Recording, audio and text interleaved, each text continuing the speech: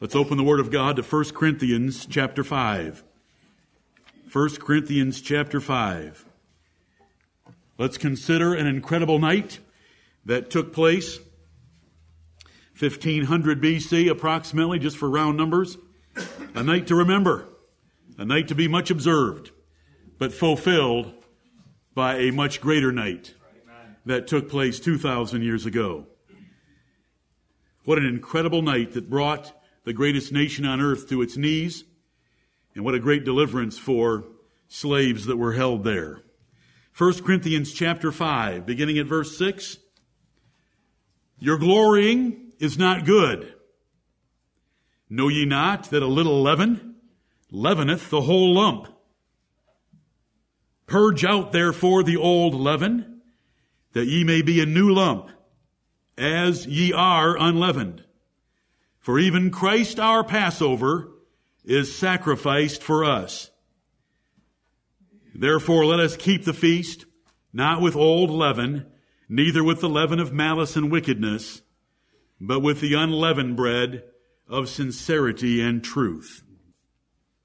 The Apostle Paul tells us plainly that Jesus Christ is the fulfillment of the Passover.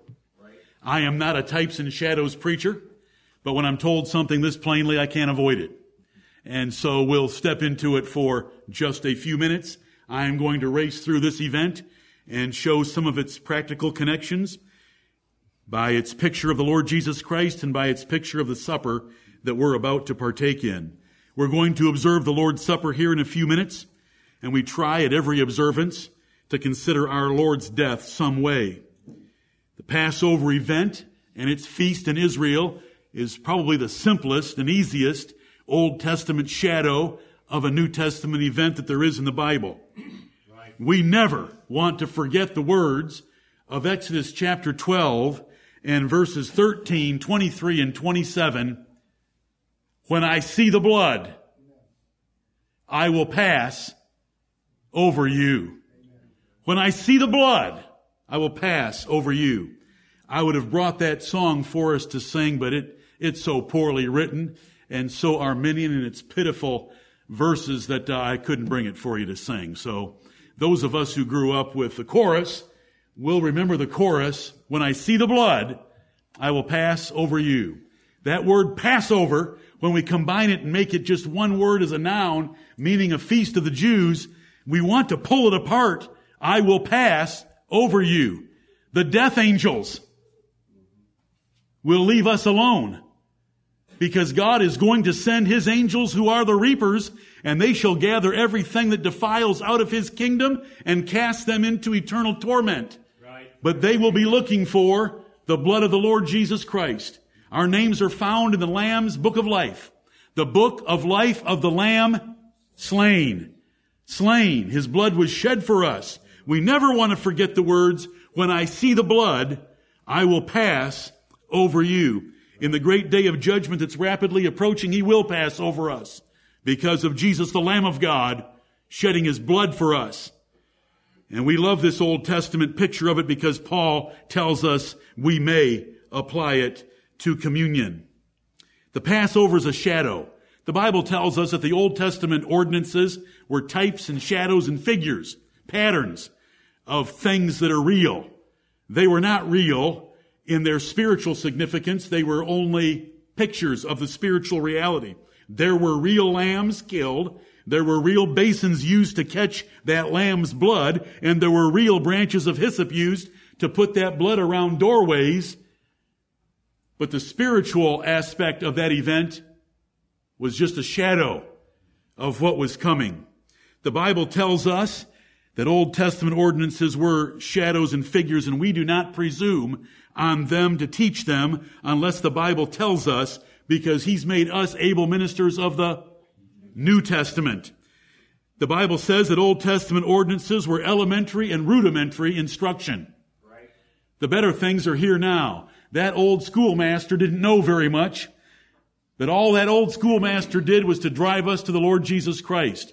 And so when we look at the shadows and the ceremonies and rituals of the Old Testament, it should drive us to the fulfillment and completion of them all, which is the Lord Jesus dying for us.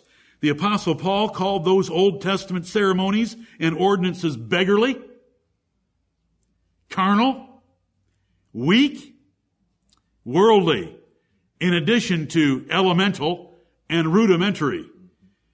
Infatuation with Old Testament buildings, ceremonies, and sacrifices is another distracting fad of these times. Don't let it happen in this church. I don't care where I am, what happens to me. You young men, don't let it happen in this church. Don't get caught up in some fad for wanting to study the tabernacle of the Old Testament, thinking that in every shade of color and every little creation that there is some spiritual truth. Would I take you outside in the bright sun and show you my wife's shadow on the ground and say, I want to show you my wife? No. Let me show you the details of my wife. Let's look at this shadow now.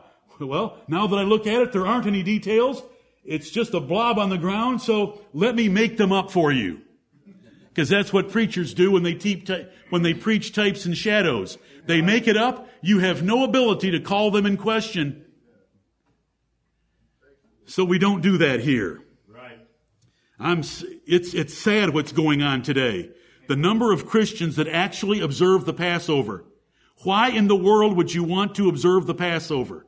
The closest we ever got to such a thing was asking our brother Mark to go get us a lamb. Well, he came back with this horse. You know, I was wanting some little ball of fuzz about this big around that looked like a kitten. And he brings back a small pony, but you know, lambs grow fast. And Mark took it home and kept it up for a few days. And then the one who has a small conscience when it comes to the lives of creatures found that it was larger than he thought and could barely use that lamb. One Wednesday evening, for you folks that weren't members here then, we had a lamb tied out here so that all the children could see what a lamb was. Most of us have grown up without being near a sheep farm. If someone can find a sheep farm and will arrange for not the slaughter, if someone will arrange for us to see a sheep shearing, I will help make it happen. I will be there because I got to see some of those when I was a child. And when you see a sheep shearing, then when you read the Bible and it speaks of a lamb as dumb before her shears, you understand it. And they're precious little things. And when that dirty wool is all sheared off of them, the wool underneath is perfectly white. And if that shearer nipped them, that blood red shows on that white coat like you wouldn't believe. It is special. Oh, what happened? Okay. We don't preach types and shadows. And the closest we ever get is going to a sheep shearing so that we can understand the Bible.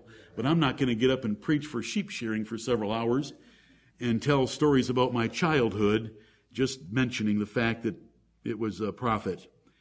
1 Corinthians 5 tells us in verse 7 that even Christ, our Passover, is sacrificed for us. Why in the world would we want to celebrate the other Passover since we have Jesus Christ, the Passover Lamb?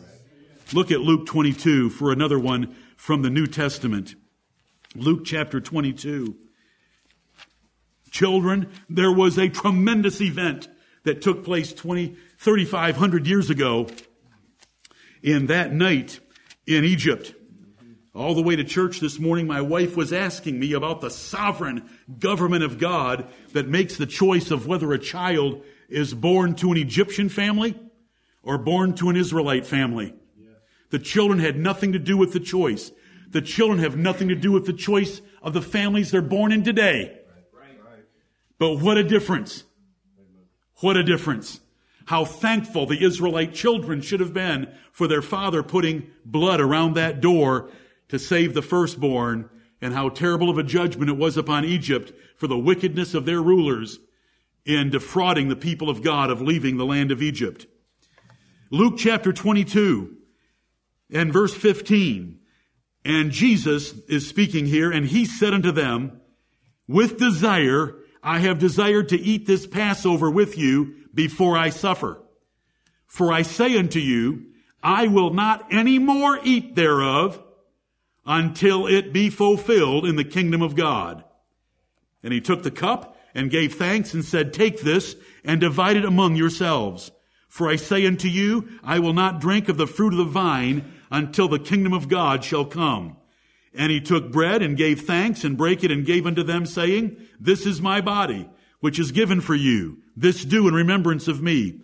Likewise also the cup after supper, saying, "This cup is the New Testament in my blood, which is shed for you. But behold, the hand of him that betrayeth me is with me on the table, and truly the Son of Man goeth as it was determined, but woe unto that man by whom he is betrayed." This was the Lord's last Passover because he was going to fulfill it. I will not be observing this thing again because I'm about to fulfill it just a few hours later. The Passover is a fact. We have a single long chapter dedicated to the details of it in Exodus chapter 12.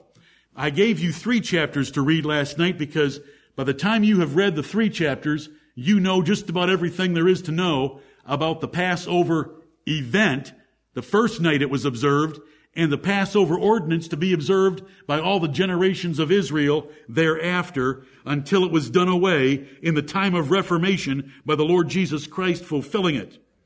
I hope that some of you found out why it says that there were 430 years that the children of Israel sojourned in Exodus chapter 12 and verse 40. And I asked the question, how long was Israel in Egypt? 215 years. Not 430. There was 430-year period from God making a covenant with Abraham to God leading Israel out of the land of Egypt. That poor nation was mistreated by those pharaohs that came after the one that Joseph knew. And the Bible tells us that. Their 215 years got progressively more difficult. They were afflicted by their Egyptian taskmasters because they feared the prosperity of the Jews and how fast they were growing as a group of people. Those Jews had cried to God for deliverance and were heard. God even heard their groans and their sighing. When you cannot verbalize, God can take care of the rest.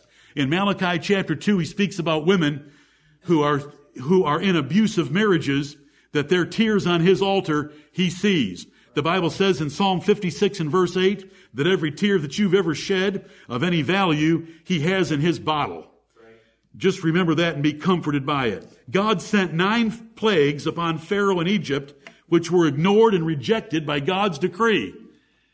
The death of the firstborn was plague number 10, and Exodus chapter 11 tells us that. Now in Exodus chapter 12, here's what it teaches us. Children, every father had to kill a lamb and take the blood of that lamb and put it in a bowl, and take a branch of a tree and dip it in that blood and put it on the side posts and the lintel posts or the top post of every doorway in Israel. Then they were supposed to go inside, roast that lamb complete in its entirety. We want all of Christ, not part of him. Roast the entirety of that thing and partake of it with their shoes on and their staff in their hand, and to eat it hurriedly, and to have bitter herbs with it and unleavened bread. They weren't to give their bread time to rise, because during that night, the death angel of God, called the destroyer, separate from God, would go through the land of Egypt and Israel and look at every house. And if the house did not have blood over its doorway, that death angel would go inside, and it did not care how old or young the firstborn was, he would die in his bed that night, because the death angel would kill him. Ezekiel chapter 9 tells us that God's destroying angels have weapons of slaughter. David saw an angel of destruction, the angel of the Lord, standing over Jerusalem with a drawn sword, and 70,000 men died. One angel of the Lord was unleashed on the camp of the Assyrians, and 185,000 battle-tested soldiers of the Assyrian Empire were corpses in the morning. Right. Children. 3,500 years ago, every father took his children, killed a lamb that they had kept up for 4 days, from the 10th day of the first month of their calendar to the 4th day, cut its throat, bled it out, put it in a bowl, put that blood over the doorway. They shut the door, and they were not to go out of that house again. They were to stay inside And the death angel of God went through the camp of Israel, but their houses were not visited by death because they had blood over the door. And God had said, when I see the blood, I will withhold the destroyer from killing in that house. But that death angel went through the whole land of Egypt, the greatest nation on earth at that time, and killed the firstborn in every house, from Pharaoh's house down to the maid that ground at grinding wheels the grain for others, which is the lowest, meanest job that a woman could possibly have. And every woman should be thankful that she was born in America and not in Egypt, where women were used for such perverse activities rather than the easy lives that you enjoy. We're blessed. But that's another rabbit. At midnight, that death angel was unleashed on Egypt. And there was a cry that came up out of every household, from the rich and from the poor, from the masters and from the servants, from the house of Pharaoh all the way down to the house of those in the dungeon. Those that were in prison. It didn't matter where you were. If you had a family, the firstborn was going to be ripped out of that family. You say, that's just a terrible judgment. Do you know what those pharaohs had said? Every boy baby should be killed. Right. Pharaoh had called the two midwives that delivered the Hebrew babies and said, kill every boy baby. I think it's perfectly fair and just, and that 2 equals 2 and A equals A.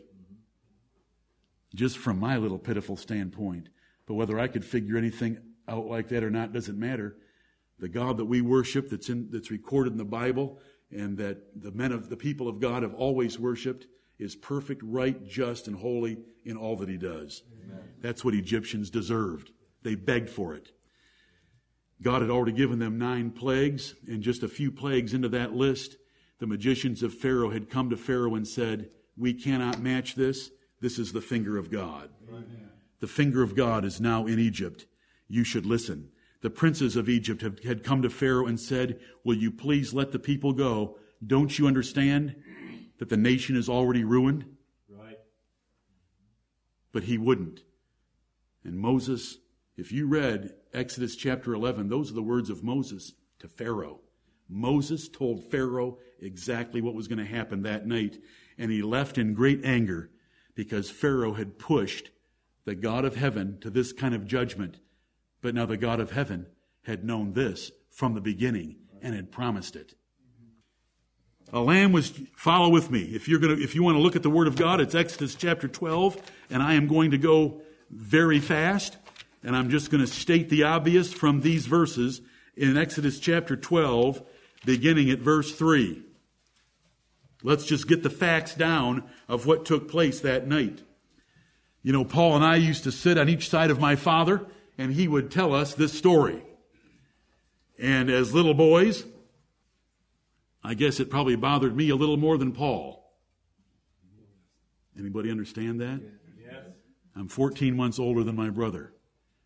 There were probably times that he enjoyed hearing the story of thinking about his older brother being taken out. But nonetheless, it was a night to be much observed. And do you know what it says in there? Your son is going to ask you, from here on out, your sons are going to ask, Dad, why are we doing this?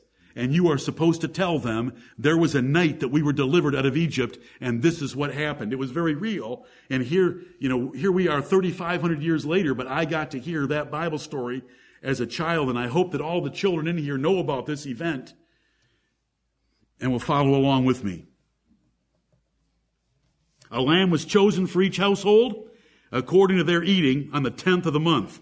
Verse 3. I'm just going to go right through this chapter quickly. If the house was too small to eat a whole lamb, then they could share it with another family. The lamb had to be perfect, without any defects. It had to be a male. It had to be a year or less old. Now we're up to verse 6. The lamb was separated from the rest of the flock on the 10th and kept up by the family to the 14th of the month. Then it was killed in the evening. That's verse 6. The blood was to be struck on the side posts and cross posts of the door where they ate it. The lamb had to be eaten that night, roasted, with unleavened bread and bitter herbs. The bitter herbs were for the bitterness of serving the Egyptians. That's verse 8. Now verse 9. The lamb could not be eaten rare or boiled in water, but roasted with fire in its entirety, the pertinence or all of its parts, inside and outside. It was all eaten or burned that night, and anything remaining was burned in the morning. We're up to verse 11. It was to be eaten in a hurry, dressed and prepared to move out, girdle, shoes, and staff in place.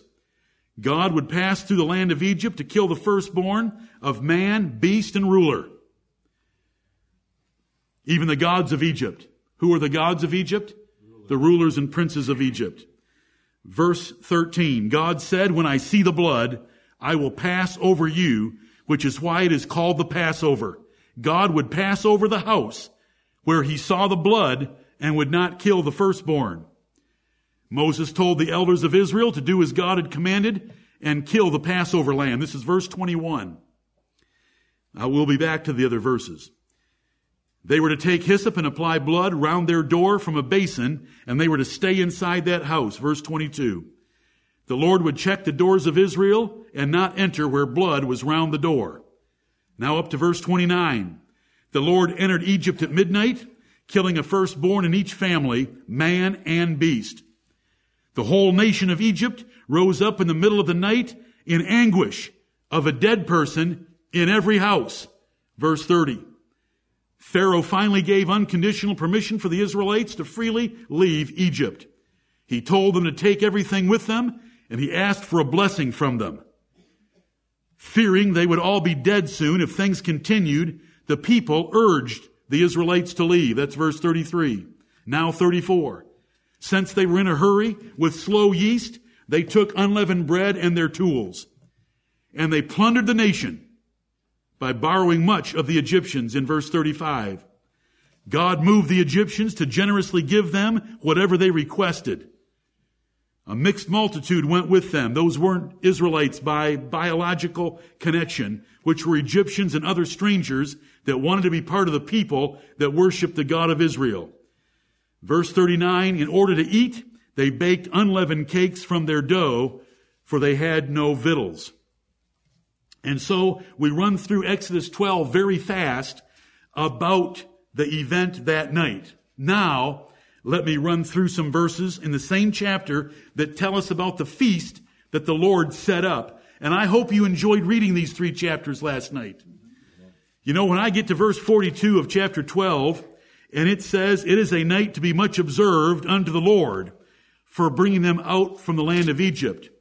It brought to mind a movie, a 1958 movie, the year after I was born, about the sinking of the Titanic, and it's called A Night to Remember. Oh, come on.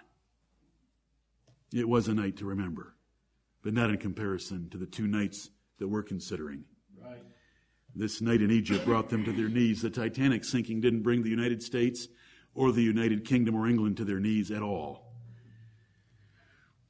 Okay, beginning at verse 14. The Lord ordained a perpetual feast for Israel to remember this fantastic event. The feast was for 7 days. Only unleavened bread was allowed, and death was applied to anyone that didn't keep the rules. Now verse 16. The feast was to begin with the Sabbath day on the 15th of the month Abib and end with the Sabbath on the 21st day. No work done. It is called the Feast of Unleavened Bread because they ate unleavened bread for the duration. It is called the Passover. They are synonyms. They are known by the same name. We recently distributed some tapes, some videotapes among several of you by Sam Gipp, or he was the main performer, defending the King James Bible. And in the last video, Sam Gipp goes off and gets all confused about why the word Easter was used in Acts chapter 12 and verse 4, and gets all confused about what the Passover is and what the Feast of Unleavened Bread is. They are synonyms. Right.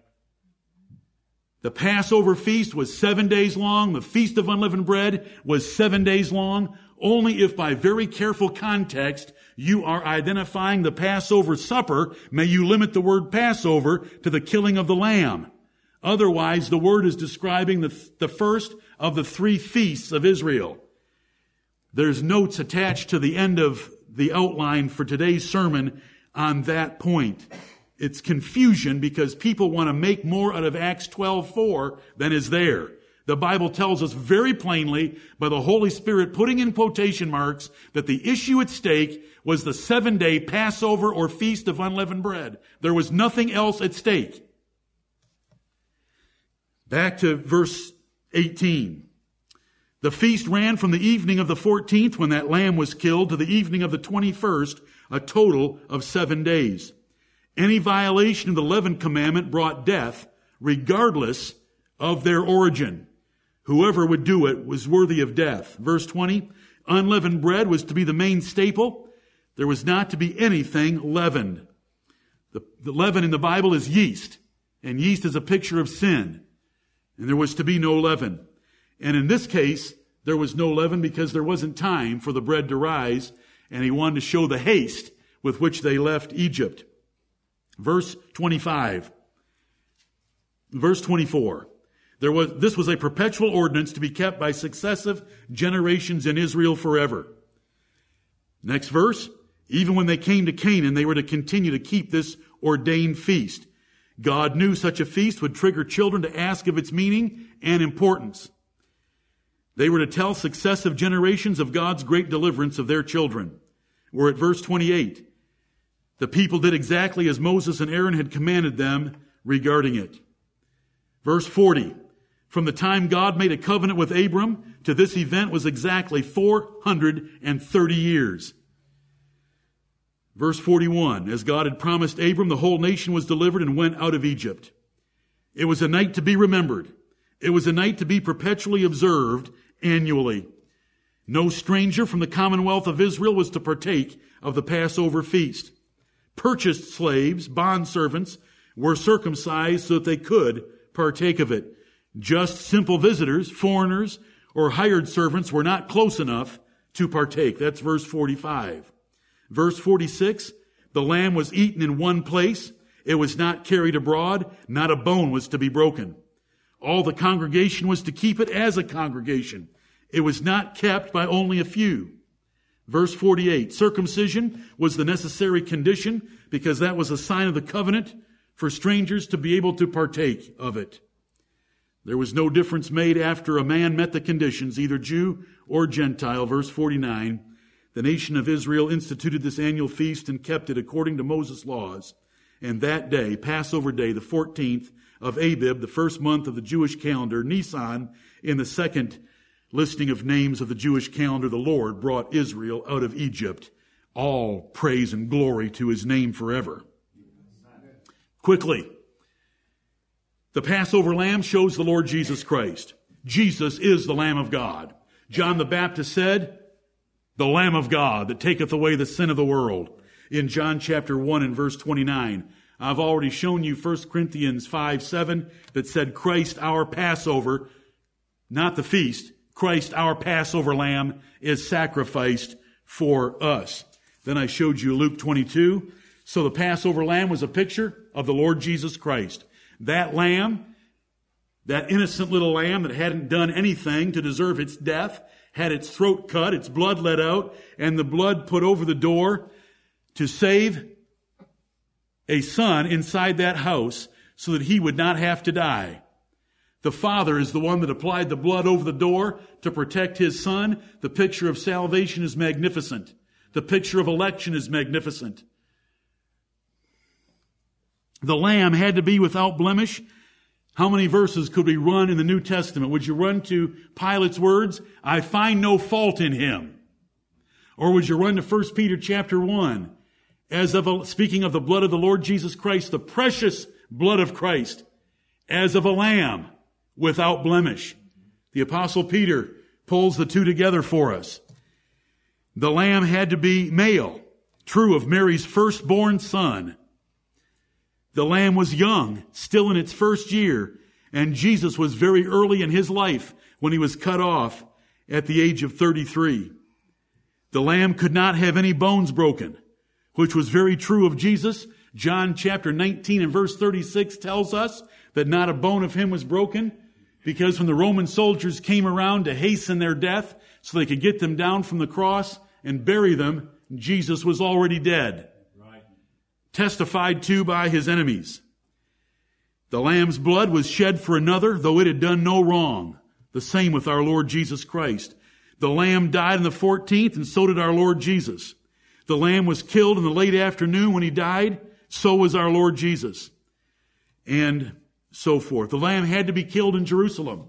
If you go through the rest of the Old Testament, you'll find that the Passover could not be kept in any of the other gates of Israel. No other city could you kill the lamb. You had to go to the place where God had put his name, and that place was Jerusalem. You know, the Passover death, the death of that destroyer going through Egypt, is taught in many other places that God judges sin severely. The wages of sin is death. The Passover deliverance shows salvation. The salvation of the firstborn was by the substitutionary death of another. Death occurred in every house in Israel and Egypt. But there was a substitute that died for every firstborn in Israel. Death occurs. There's no double jeopardy for you going to hell and experiencing the second death, because Jesus has already died and taken the wrath of God. Salvation was by God's choice. God made a difference by telling Israel how to put the blood over their doors and not telling Egypt. And he made such a difference that night, and Moses told Pharaoh, this is how big of a difference the Lord God Jehovah is going to make. Not a dog will bark against man or beast in all of Israel. Right. But you're going to be screaming from every house when your firstborn are killed. That is a huge difference.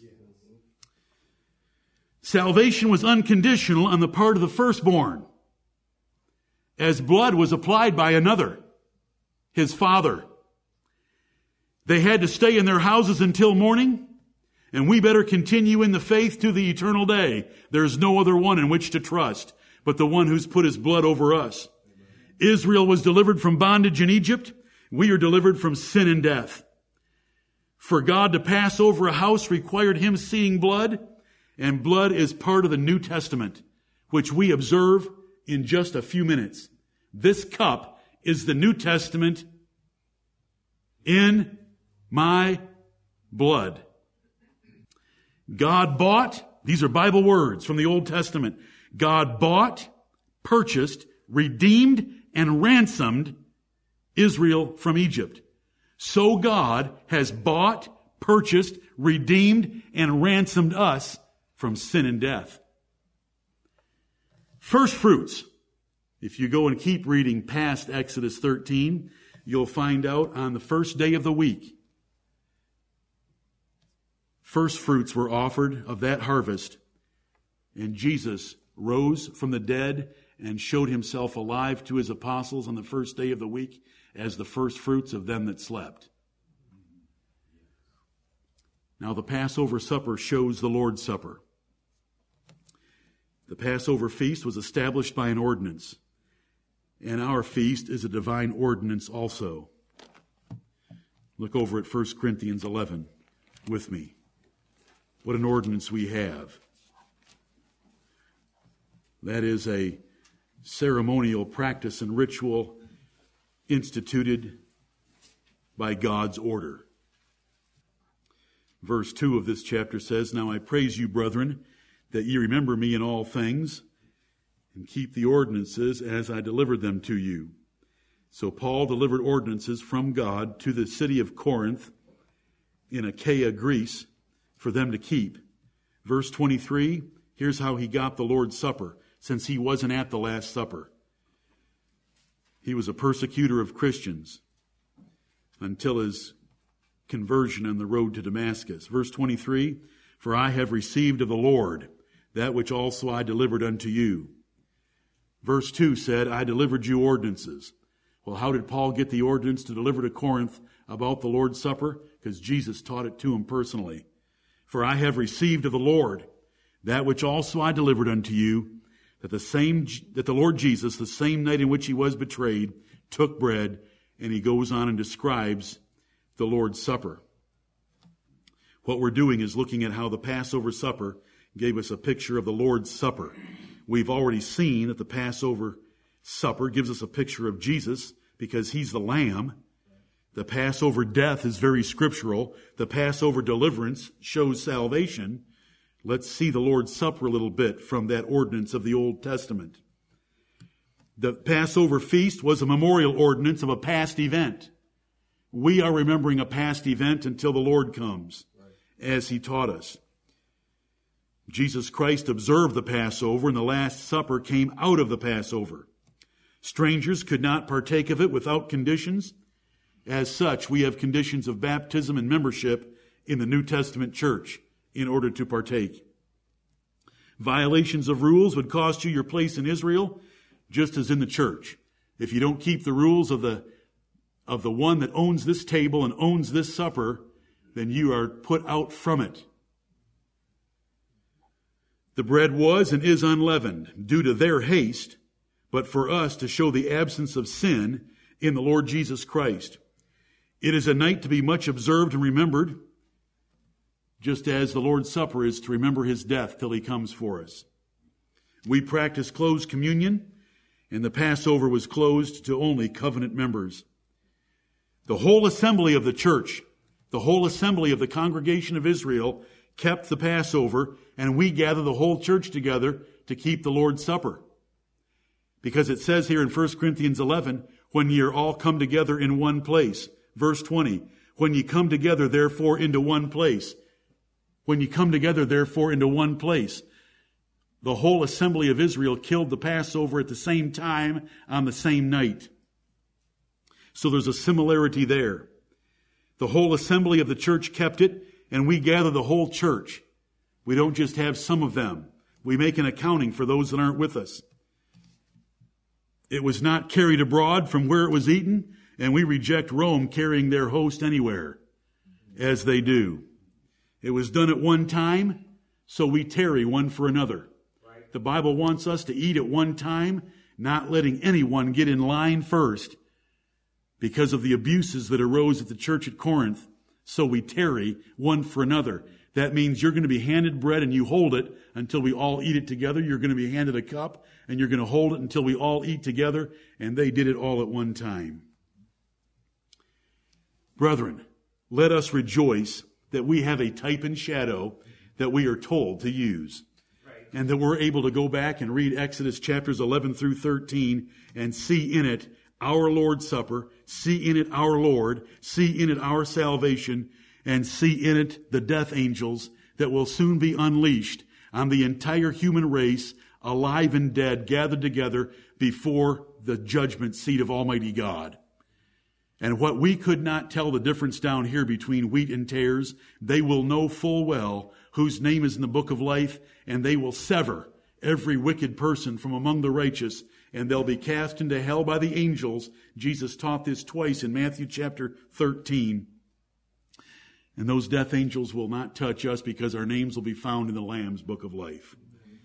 Let us never forget the words, when I see the blood, I will pass over you. When we stand before God, he will see the blood because our names will be written in the Lamb's book of life, slain. Remember in Revelation chapter 5, when Jesus arrived in heaven and John saw him, his appearance was as of a lamb slain. That is a bloody lamb.